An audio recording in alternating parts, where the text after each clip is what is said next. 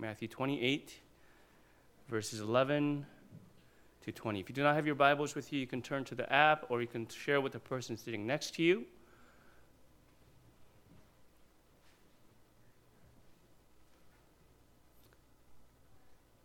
All right, let me read this for us. Verse 11, while they were going, behold, some of the guard went into the city and told the chief priests all that had taken place. And when they had assembled with the elders and taken counsel, they gave a sufficient sum of money to the soldiers and said, tell people, Jesus' disciples came by night and stole him away while we were asleep. And if this comes to the governor's ears, we will satisfy him and keep you out of trouble. So they took the money and did as they were directed. And this story has been spread among the Jews to this day.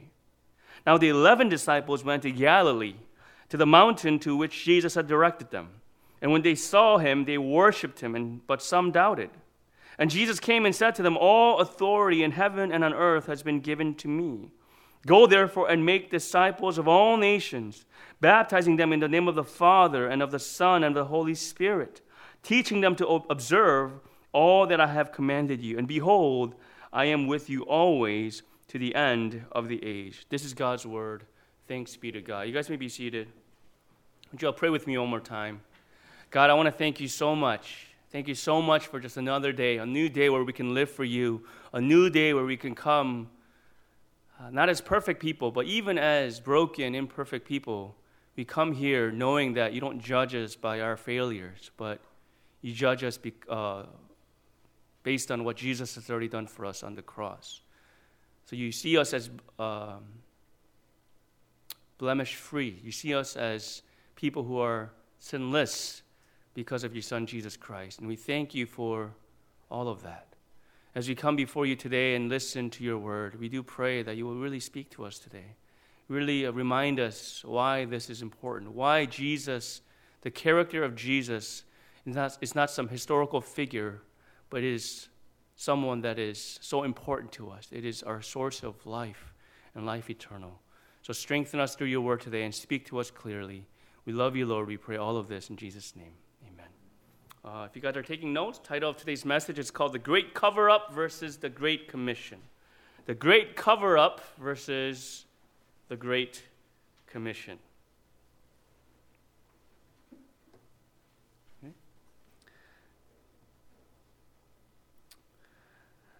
If you guys have been with us for the past however many years, we did it. We finally made it. We are here at the end of our journey in the book of Matthew. As we started, I looked back, we started back in August 27th of 2017.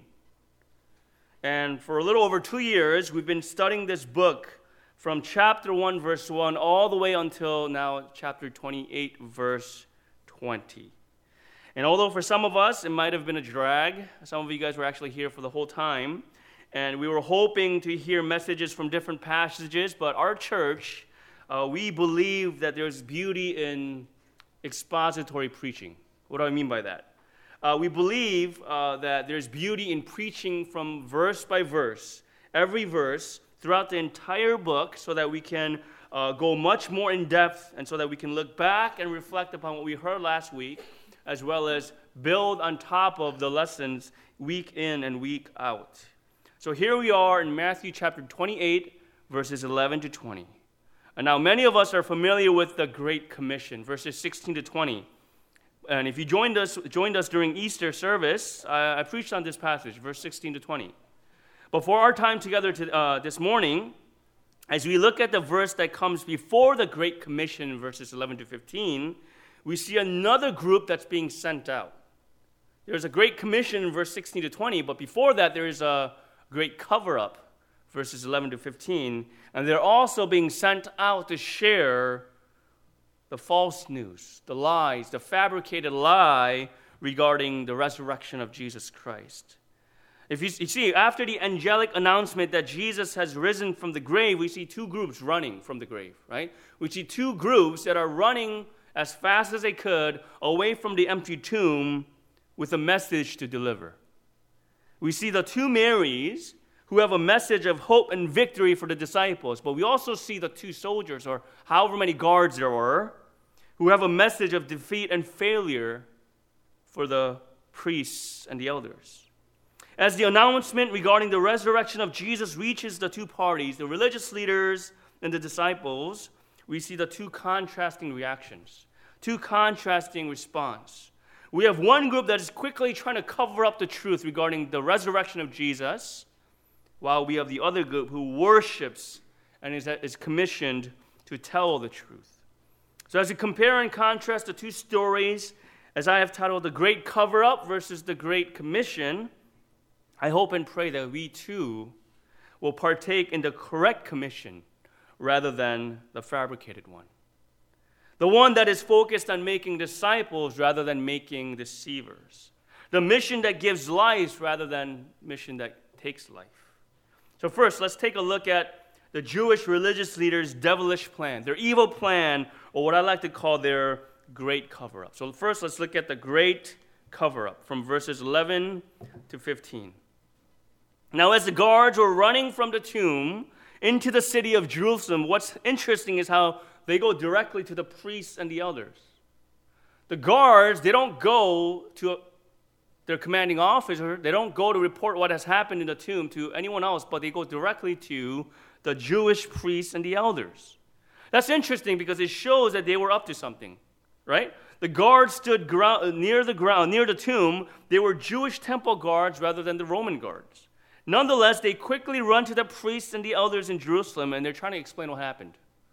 Can you just imagine if you put yourself in the soldier's shoe? They're trying to explain what just happened. They were running to share this news, but at the same time, I'm sure they were at a loss for words. I mean, how are you going to describe what just happened by the tomb, right? So you see, we were guarding the tomb, and everything was fine and all, but all of a sudden, there was an earthquake. Did you guys feel the earthquake? And then an angel appeared out of nowhere. He was really, really bright. Everything was bright. And then we kind of fell asleep. And then we woke up and the stone was rolled away. I don't know how. And we go inside to check and Jesus is gone. I could just imagine the panic, the confusion, as well as the fear as they were trying their best to share with the chief priests and the elders regarding what just happened. So these Jewish religious leaders are one of the first ones to hear the great news of the resurrection. They're one of the first ones to hear this awesome news that Jesus, the Savior, has risen from the grave. Just as he promised, just as he prophesied. But you see, for them, it was no good news. Rather, it was perhaps the worst news. It's not what they wanted to hear. In fact, it was their worst nightmare. Because you see, after the death of Jesus, the chief priests and the leaders of the Jewish religious group, they seemed victorious against Jesus. But their careful plans to get rid of Jesus have unraveled and have failed miserably. We see them in disarray and distressed and desperately trying to cover this up. So what do? What do they do to cover it up? They get to work and they do what they do best. They plan to cover things up to get out of trouble.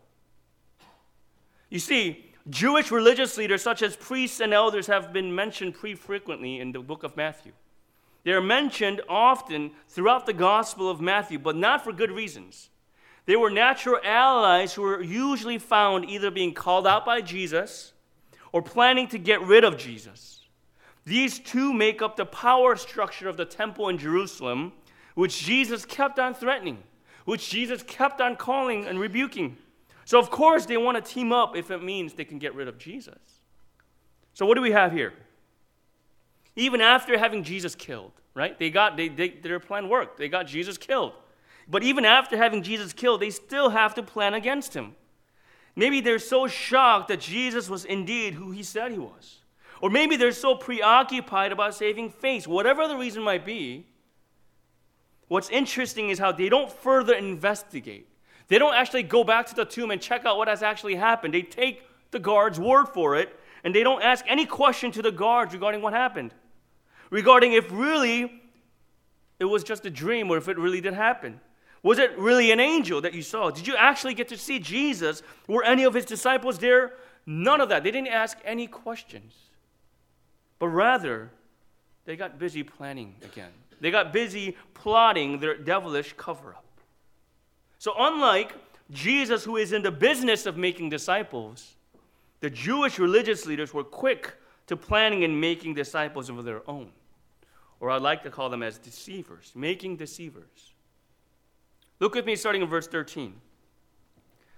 And said, tell people that it was Jesus' disciples who came by night and stole him away while we were asleep. And if this gets to the governor's ears, we will satisfy him and keep you out of trouble. Meaning, we'll pay him off.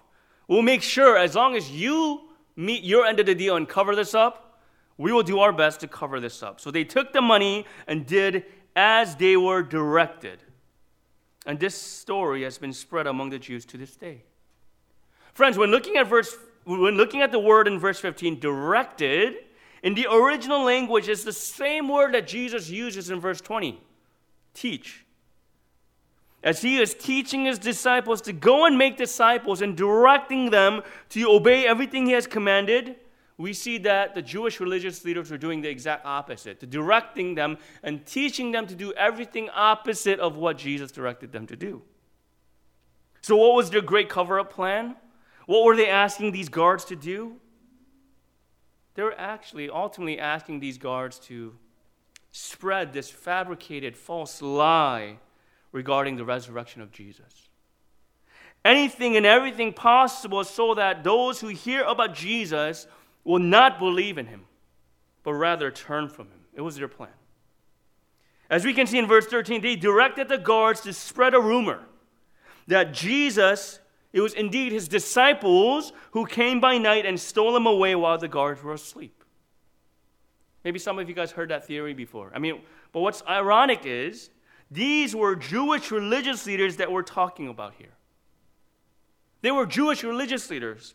The ones who were supposed to be devout, the ones who were supposed to be righteous in leading other people to obey the law, but rather we see them investing in making deceivers rather than disciples.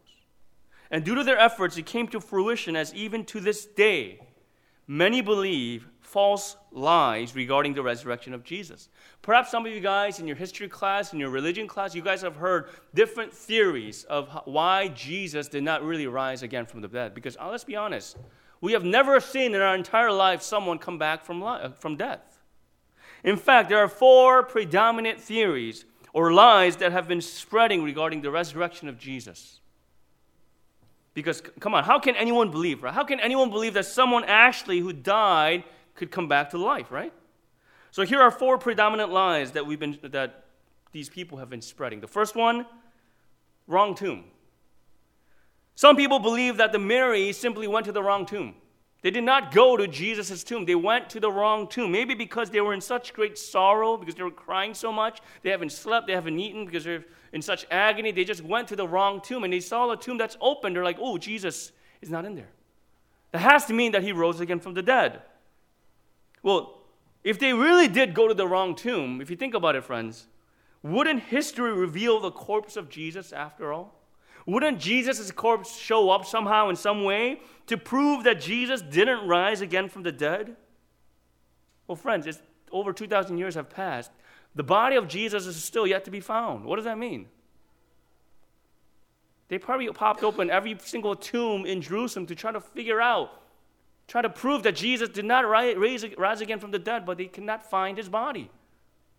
So, wrong tomb? I don't know. That theory doesn't really make sense. What about the second theory? Second theory is that Jesus' followers were hallucinating. Some argue that as they were so filled with grief, they were hallucinating about Jesus. Well then, let me try to refute that. How are they going to explain the testimonies of hundreds of people? There's been records, historically, there's been records of hundreds of people who have seen Jesus who rose again from the dead, who witnessed the resurrected Christ. How are they going to explain that Jesus sat down with them, Jesus ate with them for 40 days? Friends, there's never been in the history of hallucinations that happened in a group setting, where all the entire groups hallucinated at the same time for 40 days, and after 40 days, they stopped hallucinating. That has never happened in the past. There's never been a case of hallucination where a whole group of people hallucinated for that long period of time and then stopped all of a sudden. Okay, so that theory maybe doesn't really make sense. Okay, then third theory. This is very popular in the modern day. It's called the swoon theory. Some argue that Jesus never died. Some argue that because he got beat so much, because he suffered so much on the cross, he bled so much that he just passed out. He just blacked out. Well, if this were to happen, then Jesus would still imagine, okay, if he never died, he just blacked out, he woke up. Can you just imagine Jesus who actually woke up in the tomb, he's blood everywhere, flesh torn, his lung is punctured with a spear. He gets up, okay? He gets up and he rolls the stone to get out of the tomb, to make a trip to Galilee that's a 100-mile hike. And even when he does meet with his disciples, how is he going to instill to his followers that he has conquered death when he looks like he's about to die? Right? How is he going to empower these disciples that he is the way to life when he looks like he's about to die? So that theory doesn't really work. And the last theory, last but not least, as we see in today's story, some argue that Jesus' disciples stole his body. And they made up this whole story about the resurrection. Well, I think we're giving way too much credit to the disciples here. If you look at the disciples, if you read the Gospel of Matthew, Mark, Luke, and John, it shows us that disciples were nothing but cowards. And all they know how to do is argue, complain, and fish. We see them running for their lives when Jesus was arrested in Gethsemane, and no one dared to come back to see Jesus' crucifixion or burial. But people are arguing that they had now turned into these group of avengers, right, who somehow make the guards who are guarding the tomb fall asleep so they can roll back the stone and steal his body and still keep it hidden to this day. Does that make sense to you? That they were willing to be tortured and killed for something that they know for sure is a lie. Majority of these disciples were tortured to death because of their faith in Christ. But if this theory is true, then they were sacrificing their life for a lie. Friends, I don't know about you guys, but it seems as though that the enemies of Christ are working overtime. People against Jesus Christ are working overtime trying to convince the world, trying to convince people to believe or to not believe in the resurrection. But they have some very poor arguments here. Not very convincing, at least to me, as each of these theories have a giant, giant void. First, let me ask you, what's stopping you from believing in the resurrection of Jesus? What is your excuse? What is your theory? What are some theories that you have that you choose to believe in, that you refuse to believe that Jesus rose again from the dead? Perhaps a better question I have to ask is, what's driving you away from trusting in Christ? What's driving you to reject this message of truth? What's motivating you to stay away from Christ? For the Jewish religious leaders and the guards, it was fear. They were driven by fear. Look with me in verse 11 to 12. While they were going, behold, some of the guards went into the city and told the chief priests all that had taken place. When they had assembled with the elders and taken counsel, they gave a sufficient sum of money to the soldiers. Friends, have you ever done something that you felt was like so wrong, or you know for sure that it's not right, that you don't want to keep it hidden? I know we're all guilty, right? Maybe some of you guys cheated on your exams. Pastor, God would never do that, right? Maybe some of you guys lied about your taxes. Maybe you have not completely been honest with someone that you love. Maybe you committed a crime, right? Such as speed limit. Oh, that's not a crime, right? You committed a crime or you did something that was not legal.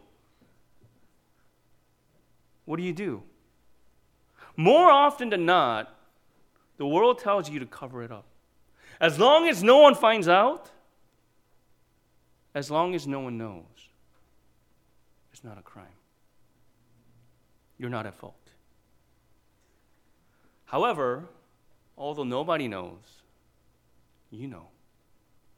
And due to the possibility, a slim chance of someone finding out, you live in fear because you don't want to face the consequence or shame that comes with the truth being revealed.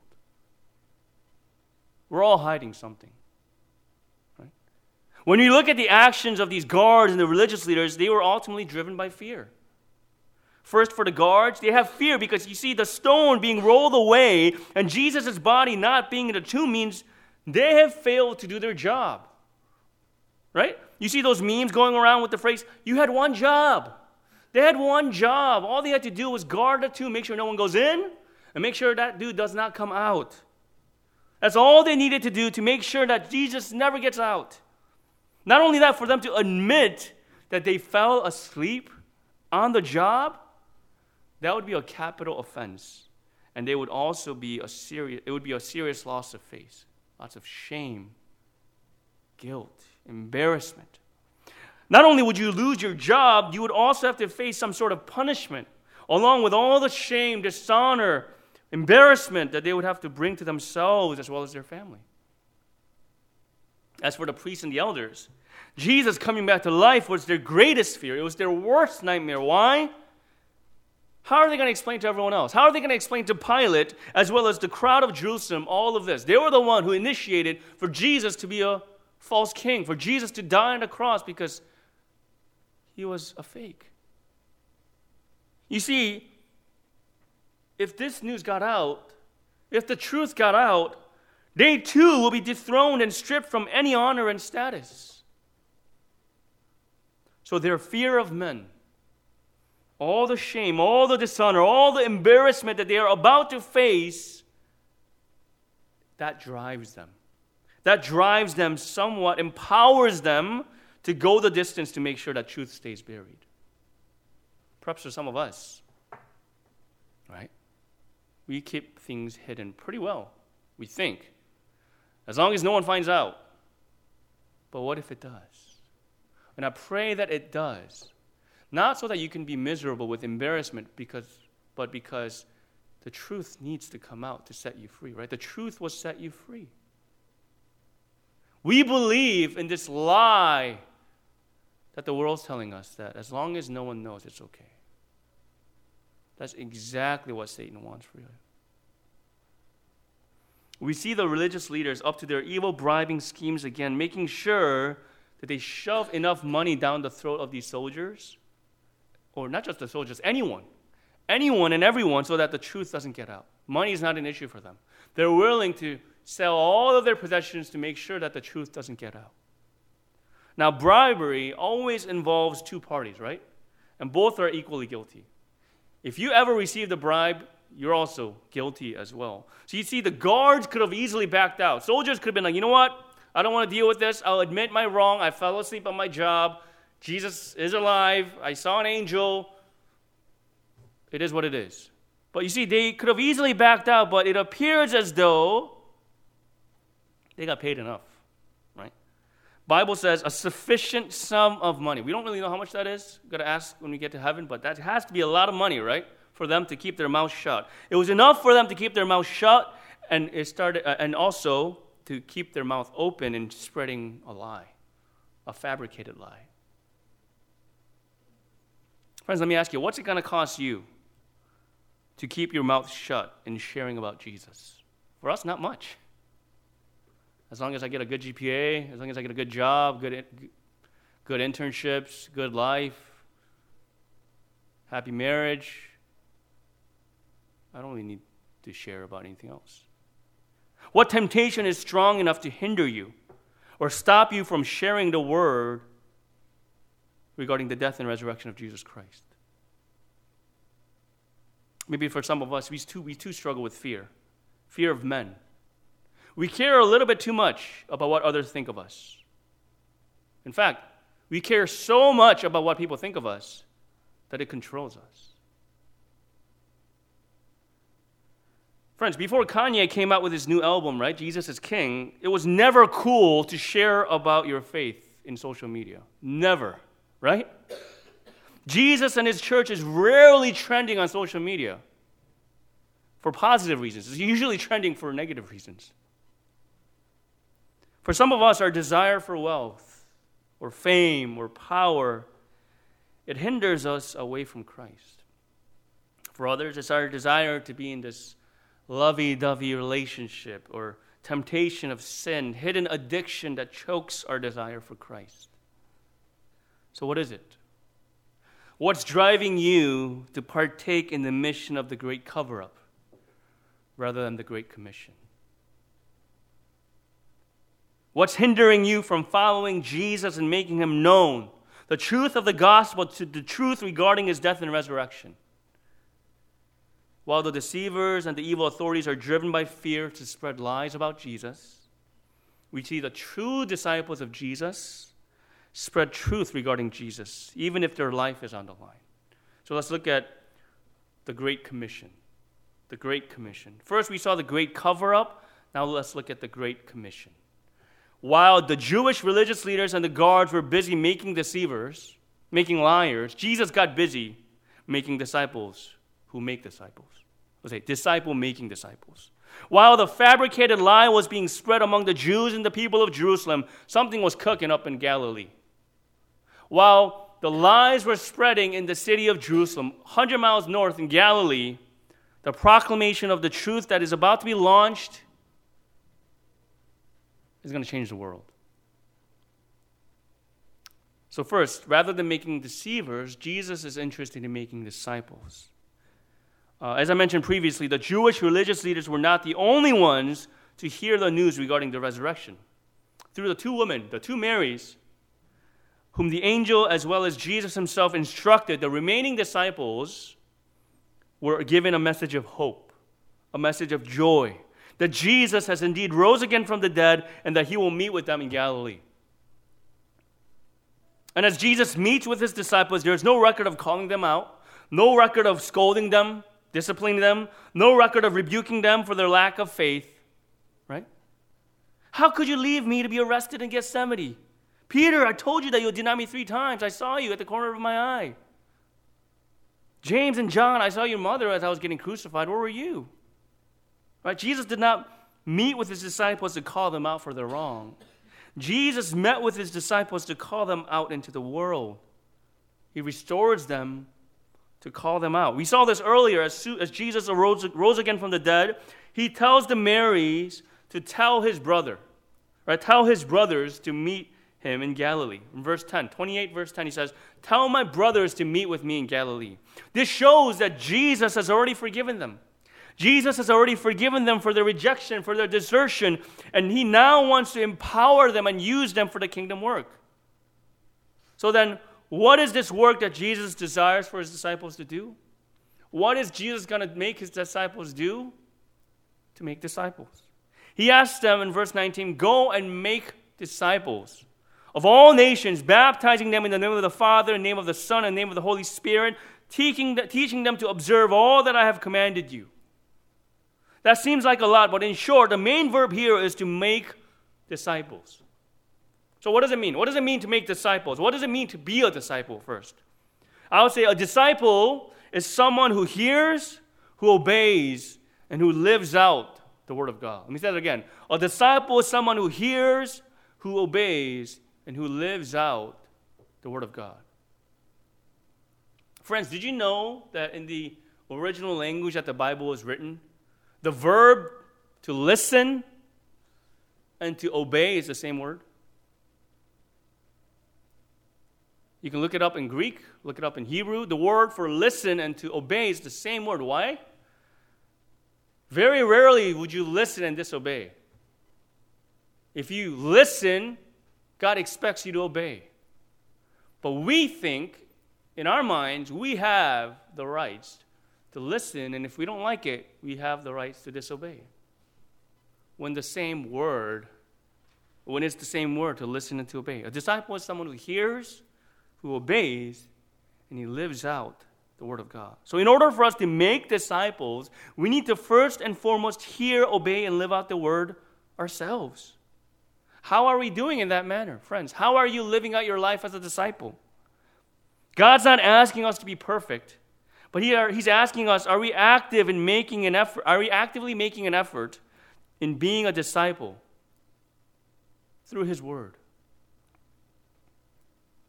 So first and foremost, we must become a disciple of Jesus before we can make disciples. Second, Jesus is commanding us to make disciples, which means we need to act as tutors or mentors, right? When you guys have a hard time at school, you have TAs, right?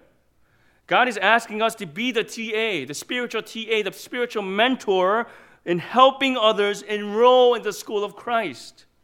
Helping them not only to learn about Jesus, but to mature in Christ, to love Jesus, and to live for Him. That's very different from evangelism. We are to strive not only to share the good news of Jesus, but to walk with them through the gospel so that they can hear, obey, and live out His Word as well. So we are called to make disciple-making disciples.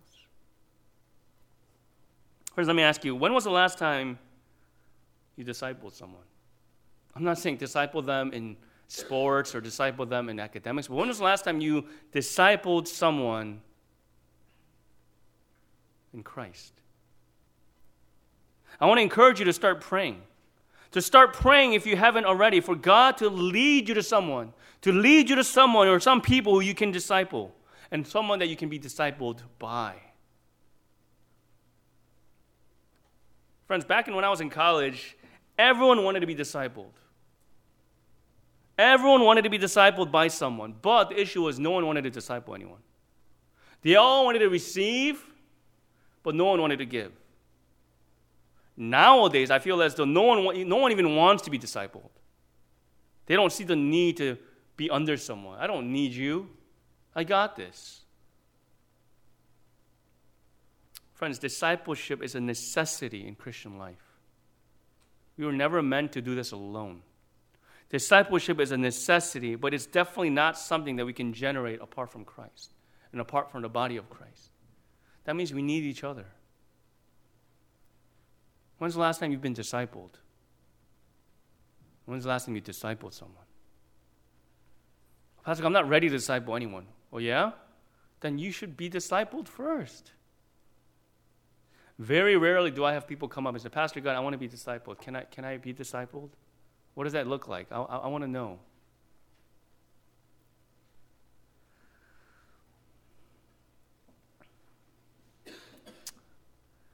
As we look at our second point, rather than being driven by fear, we see the disciples of Jesus are driven by faith, driven by dependence, or in other words, driven by faith. Right? Not in ourselves, not in our own abilities or our own achievements, but faith in Jesus' promise to provide.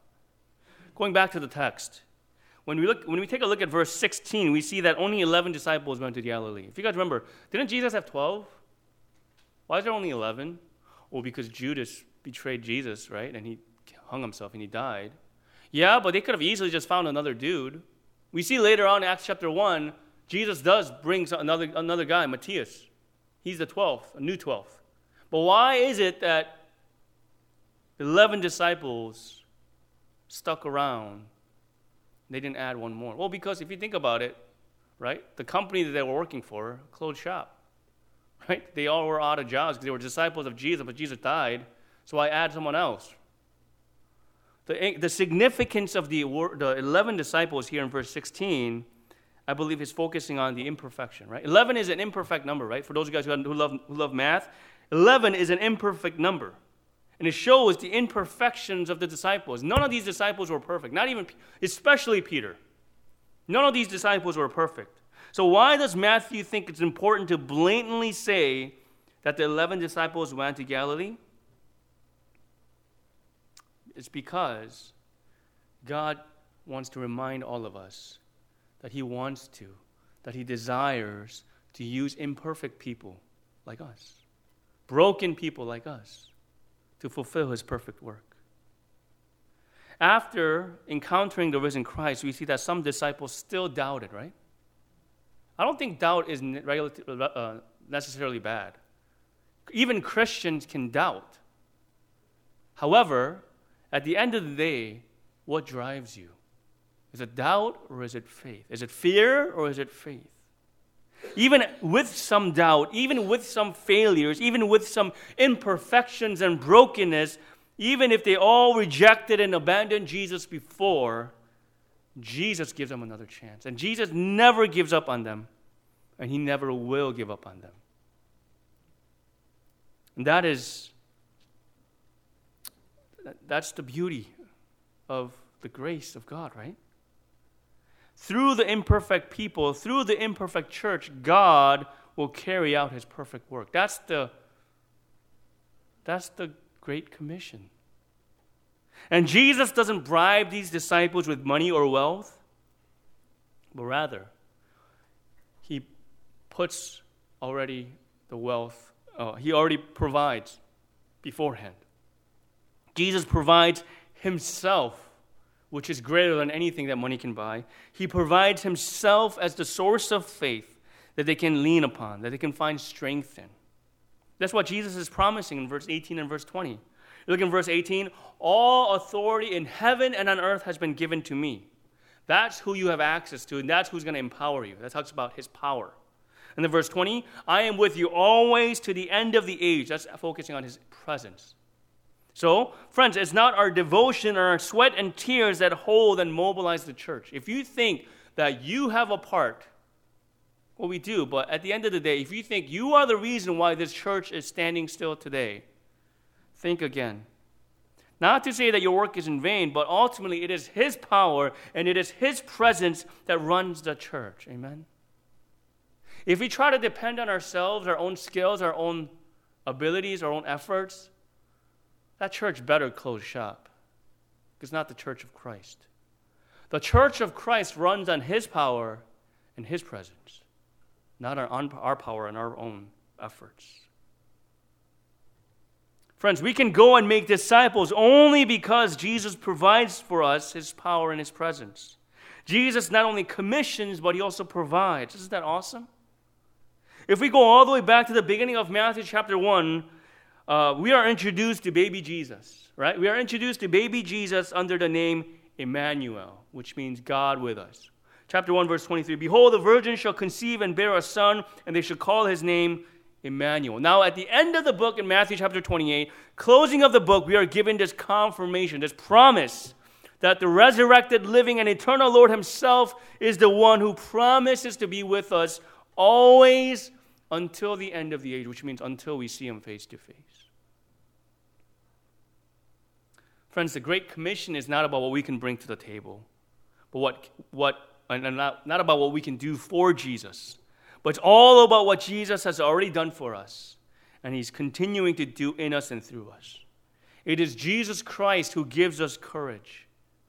It is Jesus Christ who gives us wisdom. It is Jesus Christ who will transform our hearts, and it is Jesus who will give us the strength. So as we close our time together in the book of Matthew, friends, how are you responding to this good news of Jesus Christ? Let's ask ourselves. How are we responding to this good news of Jesus Christ? How are we responding to this call to go and make disciples? Are you covering up this good news because we're too preoccupied with lies and temptations of this world? Well, I got Jesus in my heart, so I'm good. But I have this fear of men. I don't want to be ashamed, so as long as I go to church and as long as I go to heaven, I'm good.